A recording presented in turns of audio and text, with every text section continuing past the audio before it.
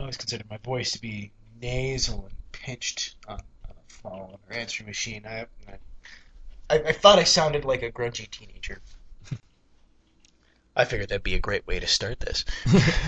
Actually, if you want to introduce the show, since it's your second year. All right. Is it going to start with this, with them wondering what... No, I can cut all that. If we just No, it could be interesting. And then just... have this podcast come to be, yeah. Yeah, but no, we'll silence and then you can just go. I think this is kind of interesting dialogue you got before the show. It might be kind of interesting. Okay. I have no idea. I guess this what is this again? People are going to turn it on, though, and they're going to hear, like... Us randomly babbling in the background? This is what they're going to hear. They're going to...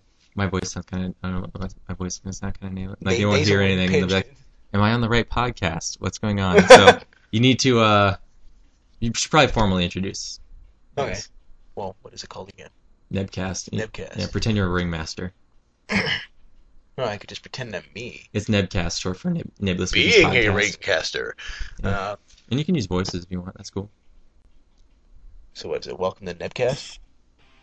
You can say fuck Nebcast. And fuck you for listening. Alright. Well, welcome to Nebcast. This is the second interview I have with Brad Haig. My name is Douglas Stoker. And I've been welcomed to introduce the show for the day. I feel like a complete idiot doing this. It just sounds so exciting.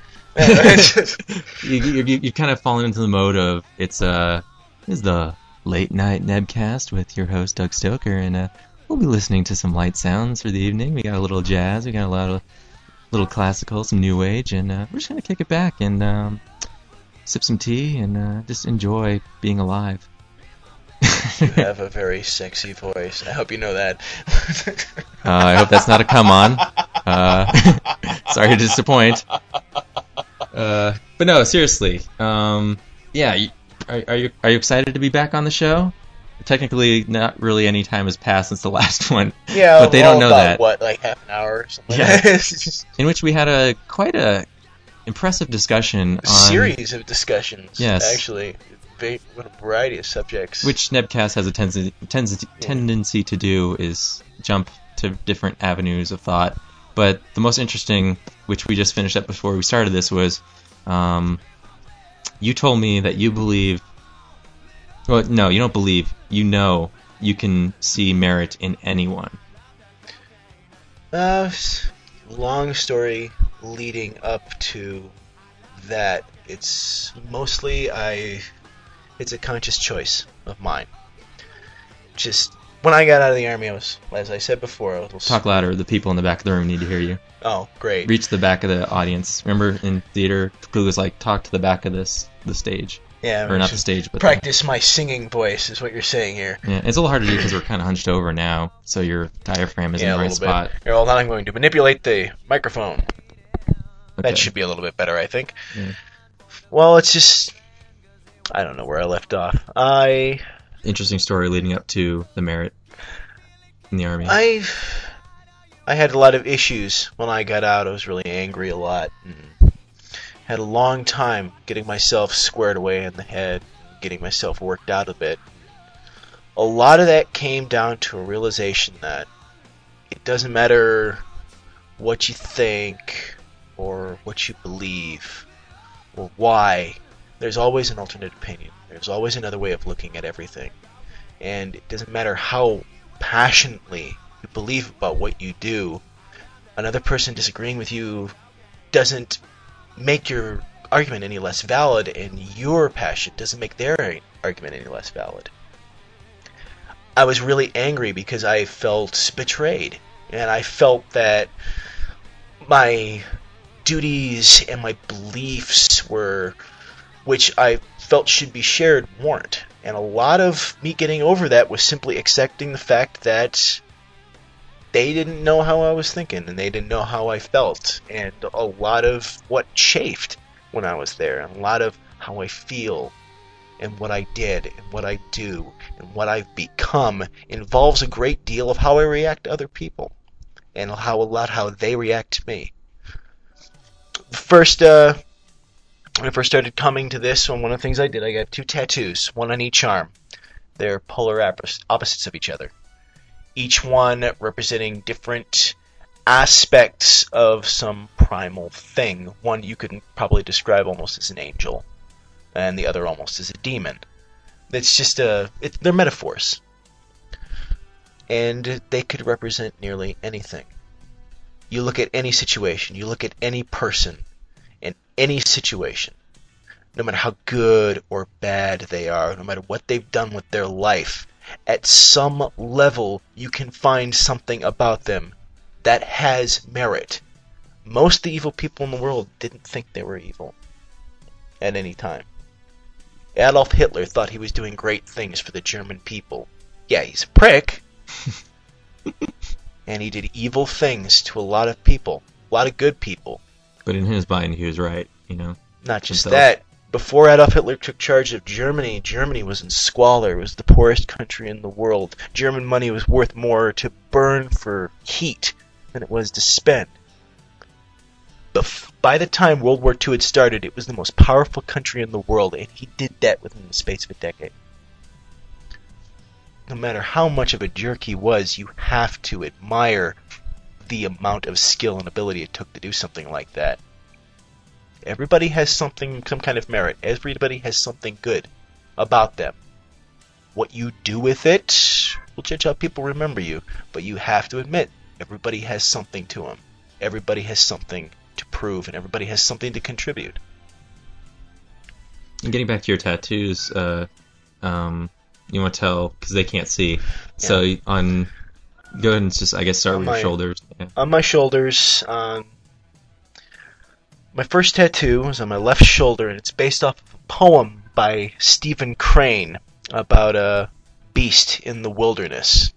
This goes, in the desert I came across a creature naked and bestial, who while squatting on the ground held his heart in his hands and ate of it. Is it good, friend? I asked him. It's bitter. Bitter, he said. But I like it, because it is bitter, and because it is my heart. Originally, the idea behind it was that while I may not like a lot of the things about myself, while a lot of the things about me may not be appropriate or right or even normal, it's still who I am.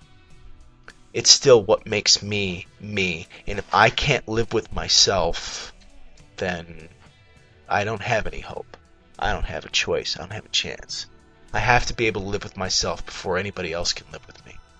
And that was my statement. It was my reminder that no matter what about me may be, no matter whether I like it or not, I have to accept these things about me in order to go on with my life and for order other people to accept it. I can't ask anybody to forgive me until I can forgive myself. And I can't ask anybody to accept me until I can accept myself. And that was a reminder to myself. Whenever I had trouble with it, I would just think of that. It would be a constant reminder, a visual cue to remind myself of that, to keep my head onto it so that I can go on with myself. After a while, I got another tattoo, which is almost a polar opposite. It's a piece of artwork based off of another artist, and in both the demon and the angelic on the right shoulder are holding hearts in their hands as a representation of myself and who I am and how I feel and what I believe, and how to take both aspects from a different perspective, how one can be both glorious and corrupt, how something can be light and dark, how something can be magnificent and decadent at the same time, and be both. Nothing is one thing or another. There's always shades of gray. Also, I have tattoos on my lower legs. Both of them are pieces from Leonardo da Vinci. On the left leg is his study of the human heart, complete with Latin inscription. It's a piece of science. It's intellectual. It's rational, and it's very, very knowledgeable. It's all about intellect. On the right side is one of the last works he did before he died. It's his studies of the grotesque. Most of Leonardo's works were about perfection. It's about the way things work. It's flawless, a controlled environment. His studies on the grotesque were about asymmetry, things that didn't fit right together.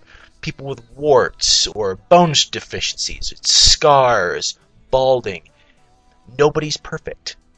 everything has something different with it. Everything has something off. And these imperfections is what make us good. It's what makes us beautiful, what makes us unique. Also an intellectual pursuit, but more chaotic, more intuitive, more irrational, has less to do with reason, more to do with emotion, more to do with feeling. And again, it's just another constant reminder. Each thing has different perspectives to it. You can't have one without the other. To pursue one and deny the other would be to deny everything that involves it, and would deny the cause of anything that involves one or the other. So they're reminders to myself to keep me sane, if anybody would be willing to permit me to consider myself sane. I've been questioned on occasion. So, way more fascinating than the last podcast, I have to tell you. Way more, interesting. And we were kind of fumbling about a little bit. New experience. Breaking it in, yeah. Part of that because we haven't seen each other in years, and yeah, it's been a long time. Yeah, we kind of blew our load before we even did the podcast by talking at dinner, so we just kind of ran out of stuff. But yeah, so I just wanted you to share that with those thoughts with everyone. I believe this all started with being able to see the merit in any person. Yeah, well, yeah, I see that. Being able to see any aspect of a person. Being able to consider viewpoints other than your own. You can see merit in someone you normally wouldn't be able to. And the trick is, if you can't understand something, don't look at it as yourself. Try to look at it as them. See where they're coming from. I was in Afghanistan for a while. I saw combat. Not once did I ever blame anybody shooting at me. They were doing what they thought was right. They were fighting a superior force, better trained, better equipped, and still they fought. I can respect that. These people were fighting for what they believed in, just like I was. How can I hate that? Didn't stop me from shooting back. if someone tries to kill you, you better fight back. That's what they gave us guns for, but I still respected them. They may have radically different ideas of what was right about the situation, what was wrong about it, but in the end we both came to the same conclusion. We were both there for the same reason. In a way, I know exactly what they were going through. And in some ways, I literally have to look at my position from the other angle in order to understand them. I have to think of myself as something other than what I am. I have to consider myself while pretending I'm something I'm not. Pretending I have different worldviews and different ideals and different thoughts and different aspects. You look at another person and you consider the world. Some people say walk a mile in their shoes. That's not nearly accurate. You need to look at the world through their eyes. You have to think of the world with their thoughts. And if you can do that, you can understand anybody. You can see a merit in anybody, and you can see a darkness in anybody. And if you can do that, you can also work with anyone. You can understand why anyone does the things they do. And it's the one thing that allowed me to help me forgive and forget and get over. It's a worthwhile experience, and if you can do it, God bless you. Do it any chance you get. Do you think we'll ever get to the point, as a species, where we just solve conflicts by playing a game, say? No. No. Bloody game? Yeah, a bloody game might be possible. I mean, if you look at the Colosseum in Rome, there are plenty of bloody games handled there that took care of a lot of social problems. Doug's roommate Caitlin just came to the room, so you probably didn't hear, but she. Can it be bloody? Yeah, she asked if the game could be bloody. So, no, I was just wondering, maybe the two world leaders play a game of Cena, and it's like, oh, well, I lost, so you get half my country. I doubt it. No, yeah, I don't think that'll happen either. That would be... I would actually watch that if they wore inflatable sumo suits and went after each other like that. I'd watch it. I'd put it on pay-per-view and sell That'd be t-shirts. hilarious. That'd be hysterical. Nothing would make me happier than seeing Al Gore going at Schwarzkopf with a great big sumo suit in it, with a hoagie in one hand. And I'd sell tickets. That'd be awesome. Put it on pay-per-view. when I worked for PTs, we did that with chocolate pudding as well. You did what with chocolate pudding? Inflatable sumo suits with chocolate pudding fights. Like, you get covered in the chocolate pudding, and then you attack each other in the sumo suits. Do you know what PTs is? I think it's a gentleman's club? It's a titty bar. Yeah. I'm not sure I'd call them gentlemen. Yeah, I don't blame you. Yeah. Sorry, I don't know if the microphone is picking up what she's saying is It's the thing, not. so... It's barely flickering. Yeah. Can you explain, or do you want me to? Or we can go back and cut it out. But it's so entertaining, because here I am repeating chocolate-covered sumo suit, PT's Gentleman's Club, and no one knows what it's in reference to. It's I just sound crazy. It's totally up to her. You want to participate? I said. Yeah, she can join in if she wants. You think Can I don't? Make a burrito first? You think I don't sound crazy? Did you hear Doug's explanation of his tattoos just now? I have to eat something. I went and played racquetball with Bill. So. That's cool. In the meantime, actually, the whole point of this podcast was to do to bring role playing to the masses, which will not happen, but we're gonna try. Because I don't really... Basically, it come down to explaining role-playing, and the purpose of it was, I mean, a lot of people consider role-playing as just a guy creates a fictitious scenario and puts people through it. That's storytelling. It's not role-playing. And we're talking about, like, the storytelling role-playing, not the... what might be considered in relation to the PT's comment, role-playing.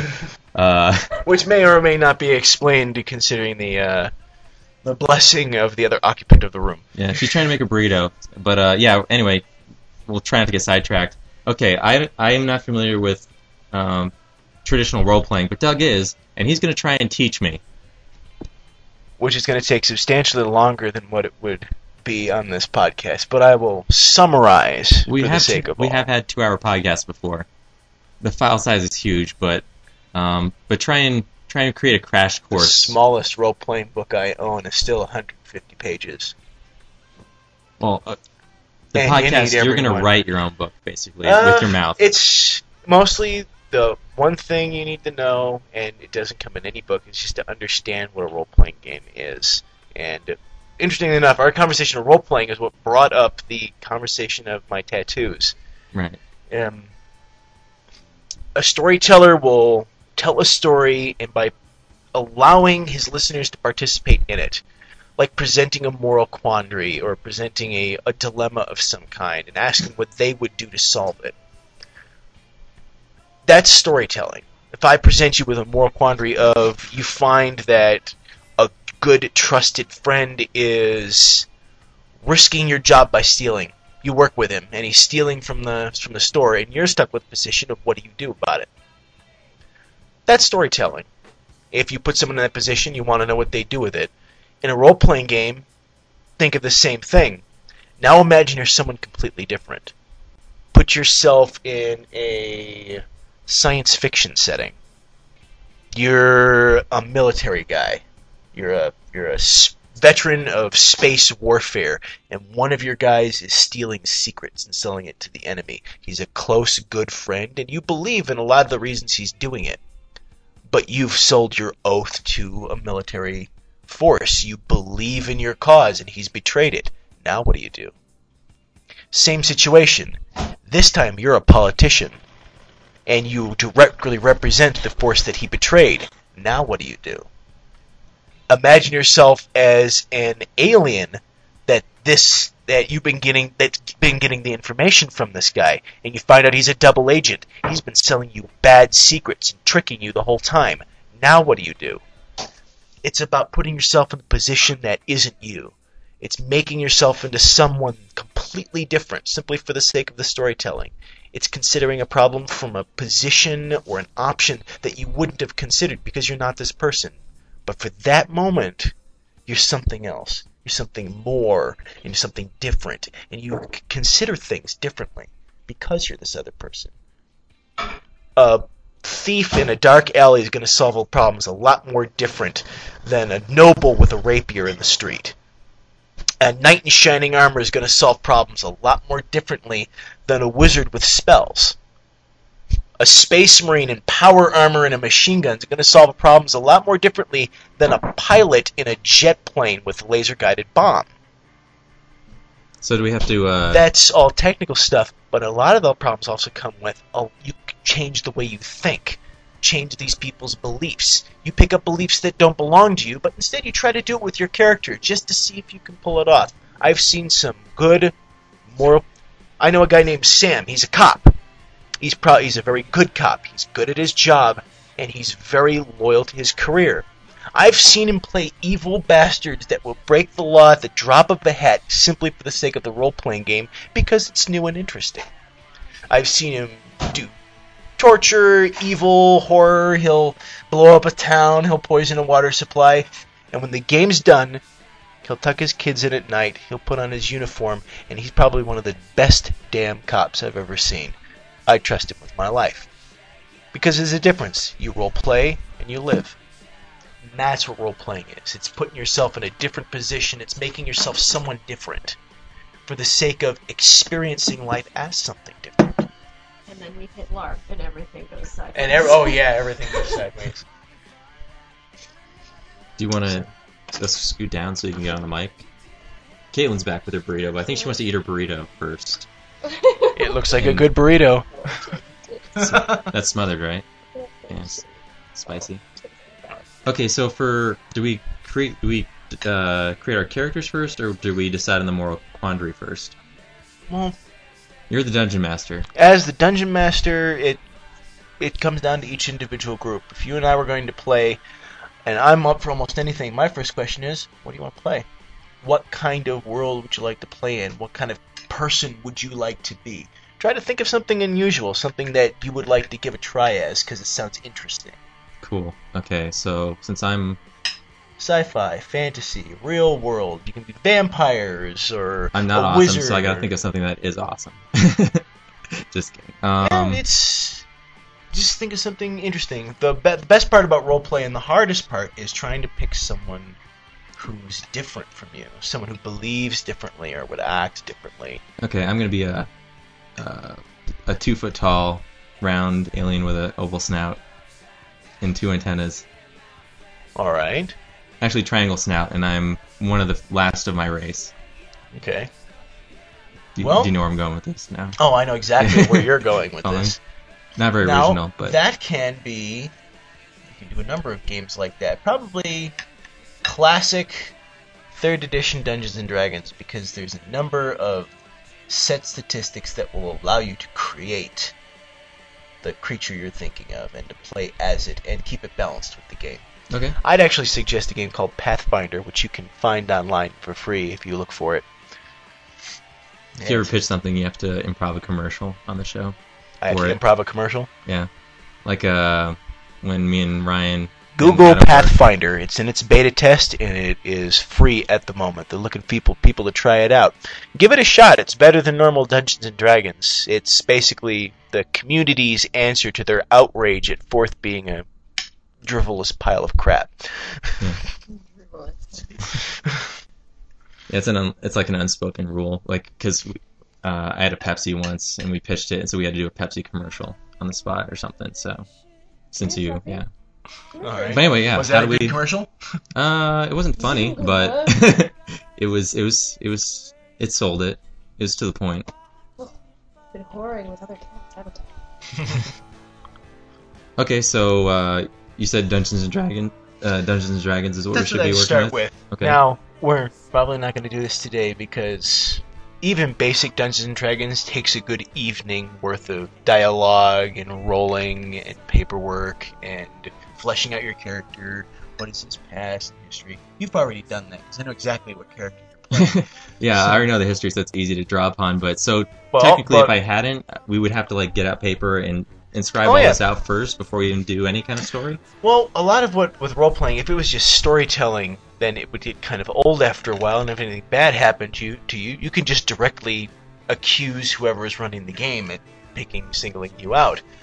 With role-playing games, it involves a lot of statistics. You have a statistic that represents your physical strength, another one that represents your manual dexterity, your intelligence, your natural charisma with people, and each of these statistics is represented on a die roll. With Dungeons & Dragons 3.5 and Pathfinder, it's a 20-sided dice. Like the 6-sideds you see in casinos, but these have 20 sides. Statistic can be anything from 1 to 18. If you roll below your score, you win. Like, say, example, your small, round, triangle-snouted creature is stuck in a cave and needs to move a rock out of the way. So you have a score for your physical strength. You'd roll a 20-sided die, and if you rolled under that score, you move the rock aside. If you roll above it, you fail. If you roll so badly above it, or if you totally fail the roll completely, the rock rolls back and does damage to you. You get hurt, squishing your leg underneath the rolling boulder, and whoever you're trying to escape gets closer the whole time. And that's the function of the actual game. There's a chance element involved. With every die roll, you can win or lose. So that's when a lot of the role-playing comes in. If you can just win any combat that comes along, that's one thing. You could easily lose and get killed just as easy as anywhere else, just because chance is a bitter mistress. So there's actually really no way that we can really do this game on the podcast. Probably not. We can't wing it at all? A lot of role-playing also involves a DM who's thought of an extensive storyline and is considered...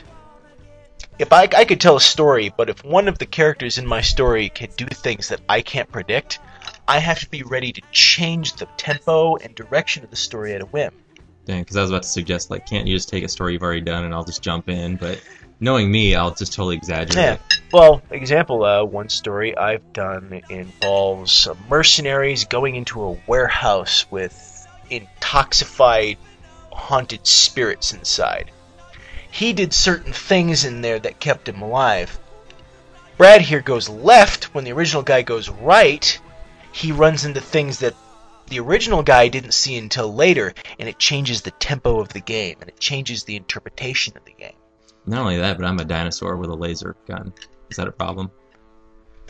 Not necessarily. In that particular situation, it doesn't really fit with the game. But you have to be ready to improvise with that. So when we have a DM that's running a game, you have to appreciate, and he's ready for it, and he does a good job, you have to appreciate the fact that he probably spent a very long time trying to think of exactly what was going to happen in spite of your actions and how your actions affected the outcome. It's a lot of work. I've seen some DMs will spend an entire week, every last ounce of free time devoted just to preparing for one 4-hour session. Is there a limit to how big the group can be? Because for one guy to manage that many details... Caitlin, how many people are playing in Scott's game right now? 8. 8 people. We're heading towards unmanageable. Right now, I am playing in a group with 3 people. So, do you know anyone who does, like, closer to 20? I've heard of it sessions done. Where they build a terrain and I've- run a campaign like... I've this, heard of it done. Kind of. Mm. We'll have that many people. It's radically different games. You won't find a Dungeons & Dragons game like that. You won't find a Shadowrun game like that. But there are some games that have been specifically designed to cater to large groups of people. Very large.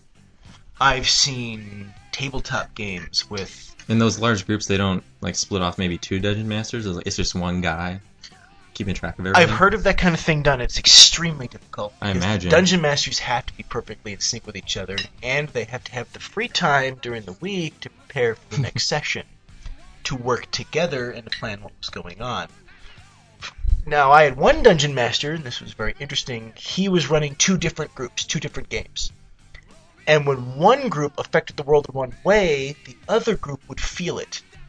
If they did something like, in one session, his one group managed to stop a evil lord from taking over the kingdom of their king, and they fought off the evil lord and banished his demon minions back to the abyss and overthrew him. As a result, in his other game, in the kingdom nearby, suffered huge fallout in their economy because their personal monarch had backed this evil lord, and now there was a giant political struggle as people were trying to steal his power, thinking him weak. The actions of one group affected the outcome and the reactions of another group. So when they stabilized their region, they put another duke in charge that was all about conquest and expansion. Instantly sparks a war that the first group gets involved in. It was very interesting. I really respect what it took in order to organize something like that, but it's very difficult to find a group that can do something like that. And it wasn't until halfway through the game that either group knew about the other one and knew that that's what was going on. Wow. So, you can... role-playing games, it's literally limited by your imagination. At the beginning of every role-playing book I've ever read, one of the first things they say is, if you don't like it, don't use it, or change it. Game exists to help you expand the possibilities in your imagination, not limit it. Every game I've ever played, I've used my own world to describe it. They give examples of worlds in every game. I use my own. I try to go with the power of my own imagination. That sounds way more interesting to me than reading what someone else wrote. It's a lot of work. The only problem is I can think of so many, just like... I know a guy who's been writing up his own role-playing world for over 17 years. And he's less than half done. Wow. Less than. And he puts regular work into it every week.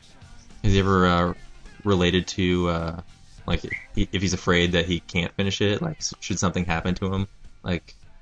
It's for him. It's for his use. If anybody ever plays with him, they experience this world firsthand. If something were to happen to him, I still have perfect memories of his world, of his kingdom, of the people I met there and the way people believed, of the strange things that are unique to his playstyle that I don't see anywhere else. Even if I never play with him again, I will still have the experiences I had with him. And I will have experienced his world firsthand, as though I was there. Though, admittedly, in that case, I was a shadow-bound elf who'd been trapped in a dimensional portal for several thousand years and driven slowly insane. But I still experienced his world. And I experienced madness and loneliness as a last elven member of my kind. Take the experience what you can get. It's very interesting.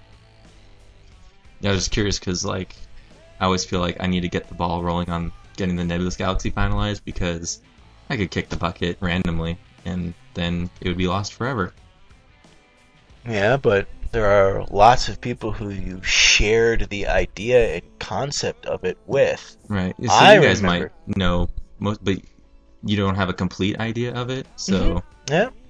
The more you share about it, the more I guess- know about it, and the more it goes on. You only really have to share it with one person before you give it a chance for immortality, and all that person has to do is share it with one person. I guess Star Trek fans have done pretty well since Gene Roddenberry. Exactly. They managed to get it. Although, up until now, it kind of started to slide. And then, Oh, there's always been a monstrous fan base for Star Trek, Star Wars, Battlestar Galactica. I think it's a miracle Battlestar Galactica got back in the air. Instantly it took off as all the old fans got out their old gear and got right back into the system. If all they would have to do is resurrect any series that you can think of, and any fan of that series would instantly jump right back on. Because they love the series, because they love the characters, they love seeing with them and suffering with them, seeing them solve their problems, seeing them hurt, fall in love, fall out of love. This is why we watch these shows. Their experiences, we experience life that we don't have, and opportunities and chances we don't get through these people. Role-playing provides you an opportunity to interact with it as your own. You're yourself, and you can play some of these people. You are these people, and you can experience it as your own in a role-playing game, if your game master is good enough, if your storyteller can tell the story right. Some of these experiences are very rewarding.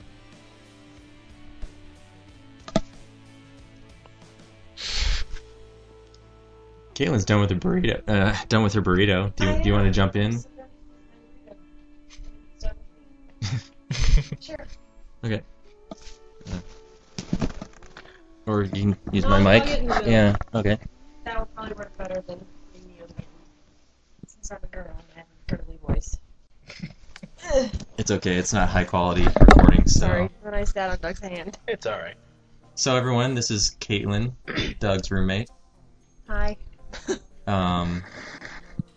tell us about yourself, Caitlin. Let everyone... Well, actually, there's probably no one listening, but... Well, I'd hope it's not live. Oh, it's not. We're no. recording. That's good. And he's going to go back and cut stuff out.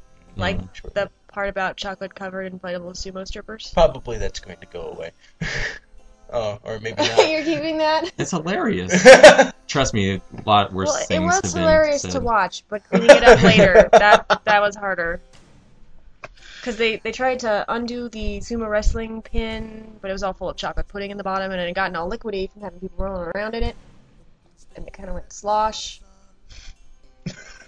And it was carpeted. How long did it take to... Oh, they had to have it professionally cleaned. Till a whole other day to fix? Yes. They had to have somebody come in with an extractor and suck all the chocolate pudding out of the carpet. Did they just toss it, or, you know, it seems like that much chocolate pudding might have benefited a homeless shelter. I don't know. Not with all the things that are on the floor of a Yeah. strip club added I in. really don't know. I don't know. I just try not to waste stuff, so... I think they probably would have needed one of those giant red biohazard bags to put what they sucked out of the carpet in. There's no refinery. They pump it through, like, a filter, like, get all the good chocolate out. Turn it back into pure sex mixed with chocolate. My chocolate tastes like ass. Does yours taste like ass? I don't... It does. Maybe Mine that's tastes the point. Well, it tastes like hair. Aw. Ew. Well, I live here. We have cats. They're insane. They're They have two deranged. cats, Asuka and Tribble. Mr. Tribble. Tibbles. Mr. Tibbles. Mr. Tibbles. I thought it was Tribble. His name is Tribbles, as in the Actually, trouble with Tribbles, speaking Right. of Star Trek. But I got it, yeah. That's the first thing I said. my when- little goddaughter used to call him Mr. Tibbles. And it's stuck. She was Mr. Tibbles' cat. Come play with me. It's like the name that... In spite of how much that little girl tortured that poor cat, he would come running Every each time. He was so patient with that little girl. She would hold him by his hind legs, stick him in a box, and poke him with a stick. And he would still come when she called. and it made jump no in sense. the box and jump like she'd lay down the box. He'd walk in the box. She'd turn it back over and then poke him again. And just happy as a clam, little cat sitting in the box. We're playing the poke me with a stick game. It's so fun. Sorry, your mic had... I was watching the waveform while you're saying that, and I noticed we're far away, like it was getting smaller. But yeah, cat's glutton for punishment. Yeah. Oh, he's they sick. are. Well, especially that one. He's kind of an idiot. We love him, but he's an idiot. Still an idiot. The only cat to ever survive eating a jumbo-sized bag of Jet Puff marshmallows. What? That wasn't my fault. I He swear. got it into a wasn't my cabinet fault. and he ate an entire bag of Jet Puff marshmallows. That bag's gotta be bigger than that cat. They expand. He when certainly they get tried. wet. He was so sick. There was things that shouldn't come out of both ends coming out, Ew. and then $500 at the veterinarian later. He'll literally eat anything. I've seen him try to eat literally anything. Things that aren't edible normally. Like a tack. Like a tack. He tried to eat a tack one day. And then when it stuck in his tongue, he griped about it a little bit, got the tack out, walked around a little bit, looked down and says, "Hey, a tack!" and tried eating it again. He's our favorite little idiot. He is my favorite cat. Someone's kicking me. That's a super. That's Asuka's kicking me. super. I was wondering, because it's named after Asuka from Neon Genesis, right? Yes. Yeah, but I've been, like, her name on the, I've heard it as Asuka. Is it just acceptable both ways? Yeah. It's. You can call her Asuka. You can call her Asuka. Yeah. As long as it I sounds believe like little shit is especially popular nowadays. Hey! There you are. Suka! she brought you the milk ring. Oh, she brought you the milk ring. She wants you to throw the milk ring. For her. What? She'll Oh. go retrieve it and she'll bring it back. You'll have to throw it like Oh, 50 ow. times. Yeah, wants- less with the letting you get clawed. Yeah. My cat had vicious claws, and I'm used to it. Good girl. I trim these guys. I just haven't done it in a while. Clip the pointy end off.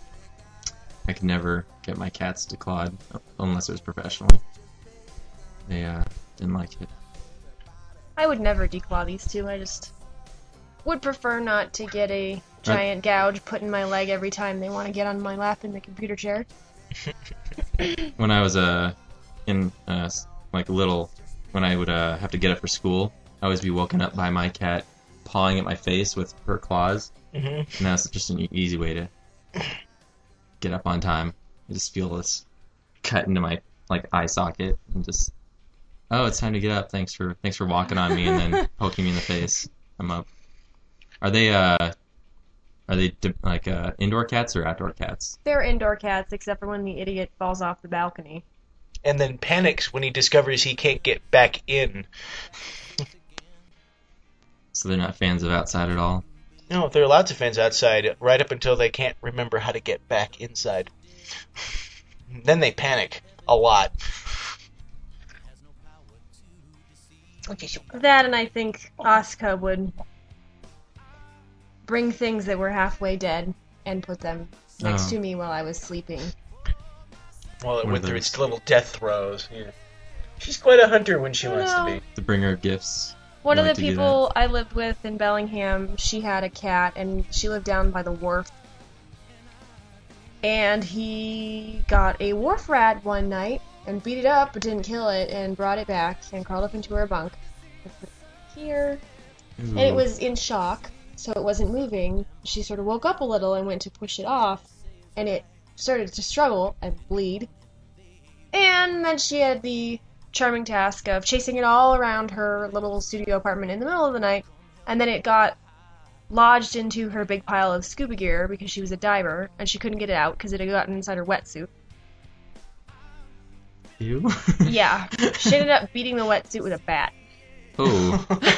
And then rinsing it out. Gross.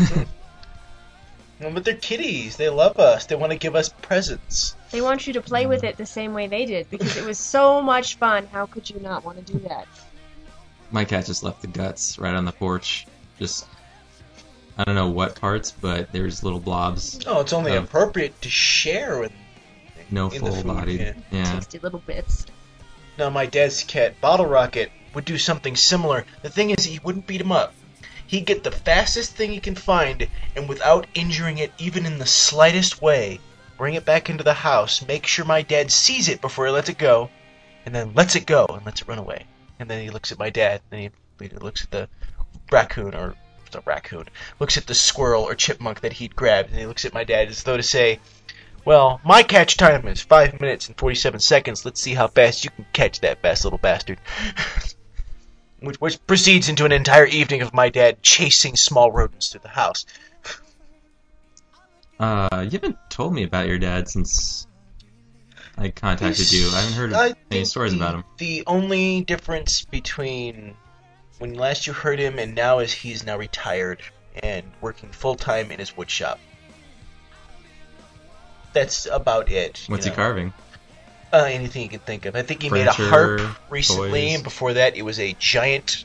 A harp? Yeah, he made his own harp. Strung it and everything? He has a couple $100,000 worth of woodworking machinery in his basement. So gotta leave him alone. Throw the milk ring, human boy. I threw it over there. She brought it back. She brought it back.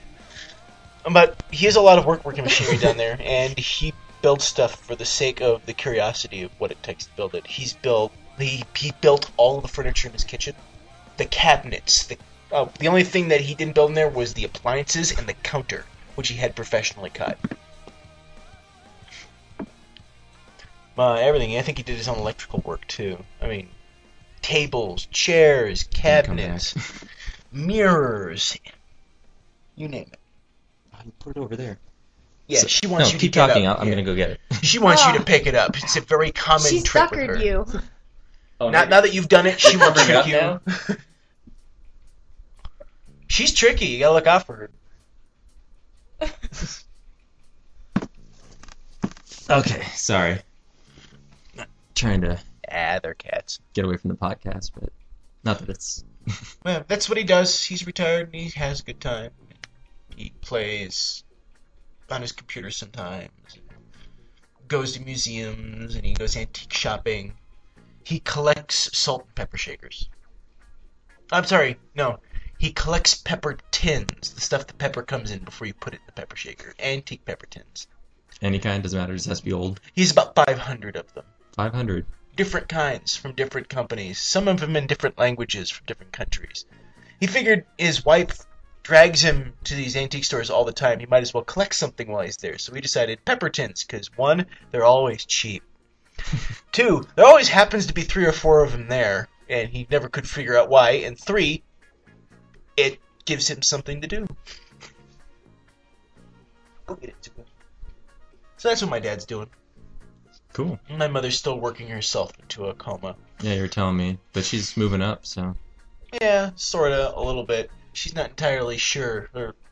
All the positions around her have been removed, and it's just kind of her in limbo trying to act like she's still useful. Which she is, but who sees it? So.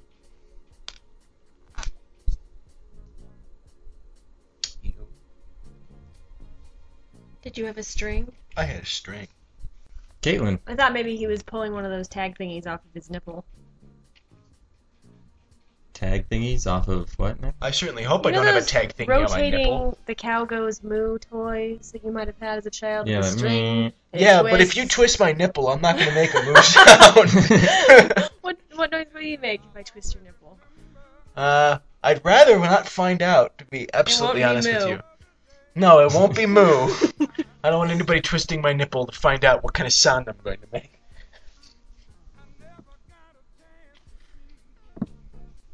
She won't leave you alone. Yeah. If you You threw it. You The ring gave is the over mouse there. a cookie. And now the world's gonna end. And that's why we had to kill Daddy. Throw my chicken! Sucker. Yeah, take it away. Don't give it I back. tricked her. I threw my hand in one direction and then took the milk ring. Yeah, it doesn't fool Suka nearly as well, but if you did it to Tribble, he'll be confused for hours. Do you like my funky furniture? It's so orange. Doug was actually telling me the origin story of the footage. It comes from this lady furniture. who had it for years and She years had. and Yes. never used it. It lived under plastic. It was parlor furniture. And then you stain the wood orange to match. Yes. Yes. And then the coffee table was orange as well. And the Wait. walls are green. This was orange? No, it was espresso, like the other pieces of furniture in here. Yeah, like the darkness. And it was advertised as being solid wood, which we discovered was a lie. A flat, evil lie. Hello. Because Yeah, we I weathered the damn thing. put it in a drawer. Let's be Yeah. clever. Let's put it in a drawer with a cat. Is it gonna make her cry? No, she'll be fine.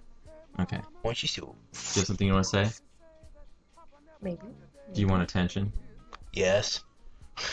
You threw the milk ring. It's gone now. You have gotta find status something now. else to do. Everyone listening at home probably is so clueless as to what is transpiring. If you have a cat, you totally understand. Yeah. Hell, if you have a dog, you might understand, because these cats act a lot like dogs sometimes. The throw it human, throw it so I can go get it, yeah. So yeah, Caitlin, any interesting stories about life you want to entertain people with? Well, 'Cause we've I been already talking got so out much. the pudding. Right, we got the pudding. We had pudding. There's my cat. We could always gross poor Doug out with that horrible story about cheese I told him the other day. Oh, This I don't sounds want to hear interesting. about the cheese. Douglas loves cheese. A lot. And he also hates maggots. A lot. If it has more than 4 legs, it's the devil. It needs to go away. I can be very rational about people. That's people. These are bugs. Maggots are just another form of bugs without legs. Apparently there's some black market cheese made in Sardinia that comes with maggots. It's part of the flavor, apparently. I think the texture is more what it's a part of since they're still alive when you eat it. This is a delicacy to some people, I guess. Yes. Yes. The same way that fermented mare's milk is a delicacy, if you ever have that. And where did this come from? Sardinia. Right, but how did it get here? It doesn't. It doesn't, because it's on the black market if you really, really need a big wheel of maggot cheese. You need to go to Sardinia, go to the black market, and then buy a wheel. It maggot grossed cheese. them out so much they banned it. Now, you see, I can live with the idea of eating a lot of different kind of bugs. Maggots have a special place in my heart, you know, one that I crush with a giant anvil, make my acme. So, like, eating a spider, I can live with the idea of eating a spider. Mm. Why would you eat a spider, Doug? I hear African trees bird spiders are very, very tasty when prepared correctly. But why would you eat it? Well, I probably wouldn't unless I was stranded in the jungle of Africa. In the army, were you trained to eat No, exotic? I heard this story from a Navy SEAL I talked to for a little while. They were trained to eat anything that didn't get away. Yeah. That didn't cost the government further money. Actually, he made some friends and they shared it with him, along with this interesting form of tree grub that tasted very sweet and live cobra. I've had mostly a live shrimp before. Mostly a live shrimp? Mhm. So, They like, bring half him to of the it? table. No, they bring him to the table and they're alive and they shake their little bowl and the shrimp like shoot around like, oh my god, we're gonna die! And then they take him back to the sushi bar and they chop off their head and they rip off the shell really fast and they butterfly it and put it on the rice and they bring it back to the table and it takes less than a minute and the little shrimp body is still like wiggling and twitching on top of your rice. You're That's like, how you know Sweet. it's really fresh. It's just really dug in? good. Yeah. There's no icky, I've been hanging out in a bin for 3 days, ammonia sushi flavor. It's a really clean flavor if you don't mind the twitching. Wow, that actually does sound pretty good. Do you feel it twitching as it goes down? Yes, you do. Ooh. Even down Actually, to there's the a bottom? delicacy in Asia eating live octopus. Oh, yeah. In Asia, they Octopus eat babies. everything. The problem is there's been some deaths concerned because sometimes those octopus gets to that split in the neck and they grab on for dear life and won't Oh. go away. My friend Lisa is living in Korea right now teaching English, and she said they had gone to a sushi bar on the coast somewhere and served in a very similar fashion. They bring the baby octopus to the table in a bowl, poke it to tell you that it is still alive and fresh, take it back, chop off its head, butterfly it, put it on some rice, and bring it back. And she said that the octopus was delicious that way, but the only problem is that the suckers grab onto the inside of your mouth and make it hard to swallow. Can But you still, the freshest tasting seafood.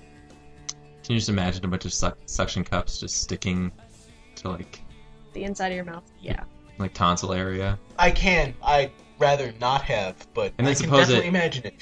Suppose it gets, really rascally and then, climbs up to that hole at the top of your mouth? It To comes out your nose. Yeah. Yeah, like this is Who called am I, food Davy or Jones some from the craziness. original... Uh-huh.